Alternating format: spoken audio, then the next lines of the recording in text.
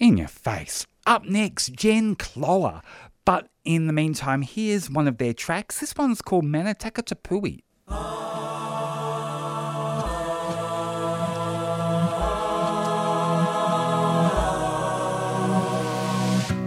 I know you're weak.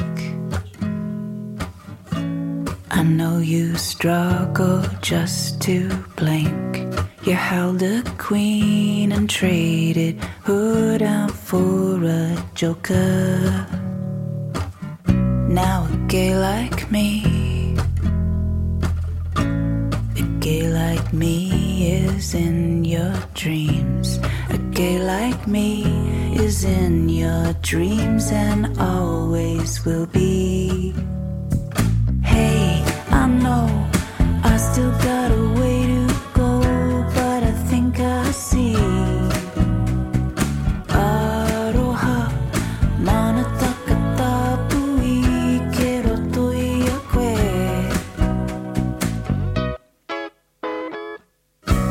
Our tiny world, a fragile eggshell tumbling swirl, cracking open, there's an ocean flooding in out. I won't drown, babe, you can save yourself. A golden thread above my head, I'm getting out now. Hey, I know I still got a way to go, but I think I see. Aroha, manataka tapui, kero toia koe.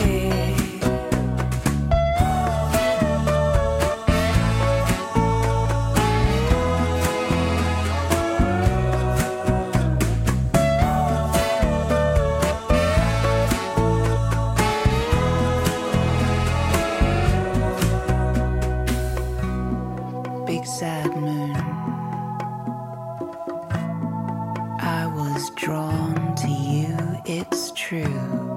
You reflect the sun, without them you are no one. Was my light shining too bright? Is that why you said that you can't shine around me? Hey, I know I still got a way to go, but I think I see. Aroha, manataka tapui, kero toia koe. Hey, I know I still got a way to go, but I think I see. Aroha, manataka tapui, kero toia koe. If you won't let me be the love of your life, then I'll be the loss of your life. If you won't let me be the love of your life, then I'll be the loss of your life. If you won't let me be the love of your life, then I'll be the loss of your life. Aroha, manataka tapui, kero toia koe. Aroha, manataka tapui, kero toia koe. Aroha, manataka tapui, kero toia koe.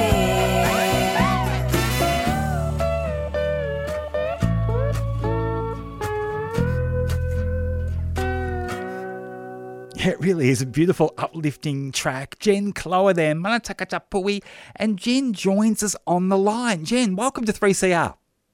Oh, lovely to be here with you.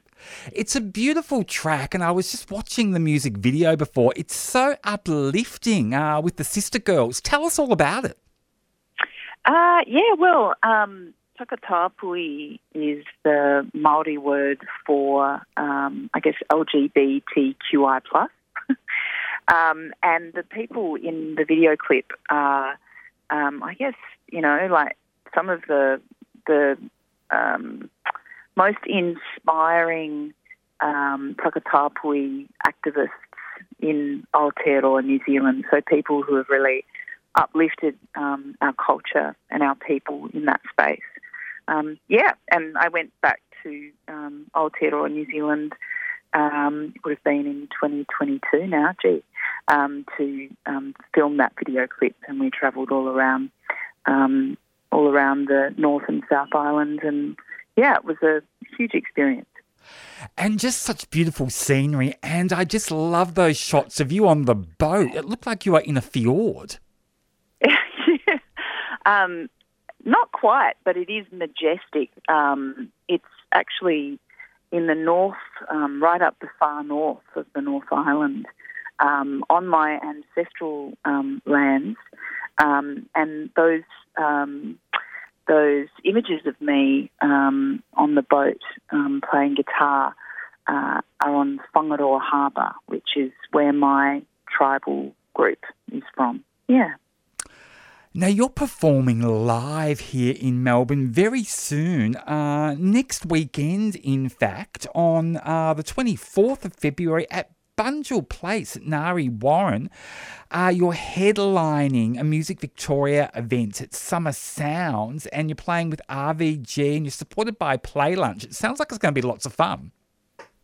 Yeah, I actually haven't been to the outdoor amphitheatre stage at Bunjil Place. I've only been inside the theatre. I think it was early 2023 for a Radio National shindig. But I'm really excited. I think it's a really great music program that they've put together, and being able to play a show with RVG is, one of the greatest bands. So I'm really excited. You're renowned for your live shows. As a live lover of music, I'm just finding that audiences are really, really appreciating being able to see bands live again. But what's it like for you as a performer, being in front of audiences again after the lockdowns? Yeah, I mean, it was, I think I didn't realise how much I missed performing until I got out and was touring the album last year. We toured around this continent, and then the UK, Europe, and also in New Zealand. And it's just, I guess, that experience as a performer. I mean, I have such a great band. We love playing together. And just being back in front of people and having that exchange and remembering that relationship, like without an audience, we don't have a show. So it's been fantastic. And I think this is our first one. Yeah, it's our first show for 2024. So it's going to be a good one. And it must be great being on stage again with the band and kind of, connecting and having that rapport, because, live music rapports are just so wonderful, and you really can feel it when a band's together and hear it. Yeah, no, you can. And I think, there's something about, I have a band who are also just good mates, we hang out outside of being a band. And so I think, it's just an added extra that we also get to play music together. So, it's a special connection. You're also renowned for your collaborations. You've done a lot of work with Mia Dyson and Liz Stringer. What's happening with those two and you? Anything in the pipeline? I don't think so. I think, Liz has relocated to London, and Mia, of course, has been living in the States for at least a decade now. We're all off pursuing our, solo careers. I don't know if there'll be any more Dyson Stringer Cloher in the future, but it was fun while it happened. I loved it. So what are you writing at the moment? Is there a song in the pipeline? I've actually been pretty quiet. I took a nice break because it was a big time putting out an album. I'm self-managed, so I had to, manage that process, as well as all the touring that we did around the world. I made a podcast, sort of audio documentary called Everybody's Trying to Find Their Way Home, which was conversations with Māori and First Nations songwriters about writing in their language, their tribal languages. So it was a big time of creating, and I just, after we got back from tour last year, I was like, I'm just going to take a little break. I'm sort of slowly getting back into it now. But yes, there's nothing brand new at this stage, but, you know, I'm sure there'll be something down the track. That connection with language and preserving and connecting with it, what a beautiful experience. Yeah, I mean, I think it's been a profound experience for me because I didn't grow up speaking Te Reo Māori. And, you know, being able to learn my language as an adult and then also be able to sing and slowly learning how to write in Te Reo. It's really... It's so hard to explain, but when I sing in my language, it feels like coming home. There's a feeling that I don't feel when I speak in English that I feel speaking Te Reo Māori. So, yeah, anyone out there who is thinking about learning their language, I can't encourage you more. It's a beautiful thing to do. And what a great way to connect with yourself. Absolutely. You know, it's another aspect of who I am that I didn't realise was missing until I started to learn more about my language and culture, and I was like, oh, wow, this is a huge part of who I am, and I'm so glad that I didn't miss out. And it must make you a better songwriter. I think so. I mean, I think, you know, interesting people and interesting lives make for interesting art. And so I think the more, you know, I learn about myself, who I am on these lands, I think it does. It improves the music, gives it more depth. Absolutely. Now, I'm fascinated that you're self-managed, and I can see why, because that autonomy just must preserve so much of your integrity as an artist. Is that why you've gone down that path? Yes and no. I mean, I think as much as anything, it's finding a manager, you know. In this country, there's not a lot of really good ones, you know, and the ones that, you know, I think are successful managers have their plates full. But the great thing about it is that, you know, I think having learnt to manage myself, having managed Milk Records, you know, I think that what I've discovered, you know, running workshops over the past 10 years to help self-managed artists, you know, with that task, is that we can do it, you know, and if we need to, we do. And there's so many great bands and artists who are really successful that are self-managed. So, yeah, I'm all for it. I'm like, don't let it be a barrier. I love the fact that you run those workshops. It sounds like you really believe, you know, in putting back into the community as an artist. Yeah, well, I think that's what knowledge is about. It needs to be shared.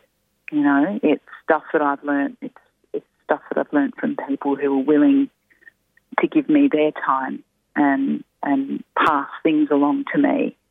And so the least I can do is continue that, you know, and pay it forward. And I think as artists, there is a responsibility. You know, there is a responsibility to take care of each other and to think about the ones coming up. You know, the artists that are coming up, the younger artists. Think about how we can make room for them, how we can support them, how we can give them opportunities, how we can use, you know, whatever success we might have to keep it all running, to keep it all moving. You know, it's a line, it's a legacy. And it's a wonderful era that we're living in to make music because people can do it themselves. They don't need a label. They don't need a manager. And the technology is really conducive to people doing it at home. It's a wonderful time to be an artist, but we do need that mentoring, don't we? We do need the experiences of older folks who have been in the industry a while that can actually, nurture and put back into the community. Yeah, I think it's really important. I think you're right. There's nothing more affirming and comforting than having a mentor or even just a friend who's a little bit further down the track, or even just friends in your chosen field who are there to support you. And I've always said to artists that come through any of the workshops that I've run, the most important people in your life as a musician are other musicians. It's, managers and booking agents come and go, but other musicians are the ones that are going to take your call when you're having a meltdown, lend you some microphones to record your next album, show up and play on your record, for free. Never underestimate how important we are to one another. Absolutely, and that kind of camaraderie and fellowship, it breeds some great collaborations, and one that jumps to mind is the incredible one that you did with Tim Rogers on Stone Age Brain. Yeah, that was a few years ago now. I reckon that might even be a good 10 years ago that we released that song, which is wild. I can't believe how quickly time moves. But yeah, that was really fun. I wrote a song and it was for one of the Milk Records compilations that we put out during the life of Milk. It's a really fun thing that we'd do. Obviously, it was to kind of raise funds and, bring money through the doors so that we could continue to run as a label and help artists put out their records and press their albums to vinyl and all of that stuff. But yeah, Tim felt like the right match for that kind of song. And yeah, he delivered beautifully. And I love that there's a little, kind of, I don't know, what do you call it, like a little message in a bottle from 10 years ago. I can click on that song and hear Tim's voice and remember that time in my life. Well, punters on the 24th of February at Bunjil Place in Nari Warren are in for a treat. Jen Cloher, you are playing with RVG and Play Lunch. It's an all-ages licensed gig and it kicks off from 5 p.m. Jen Cloher, always great to hear you on 3CR. Thank you so much for joining us today. Such a pleasure, and thanks so much for having me, and long live community radio. Absolutely. It is Subscriber Drive, so people can subscribe at 3cr.org.au/subscribe. Jen, always great to hear your voice. Pleasure. See ya. 3CR.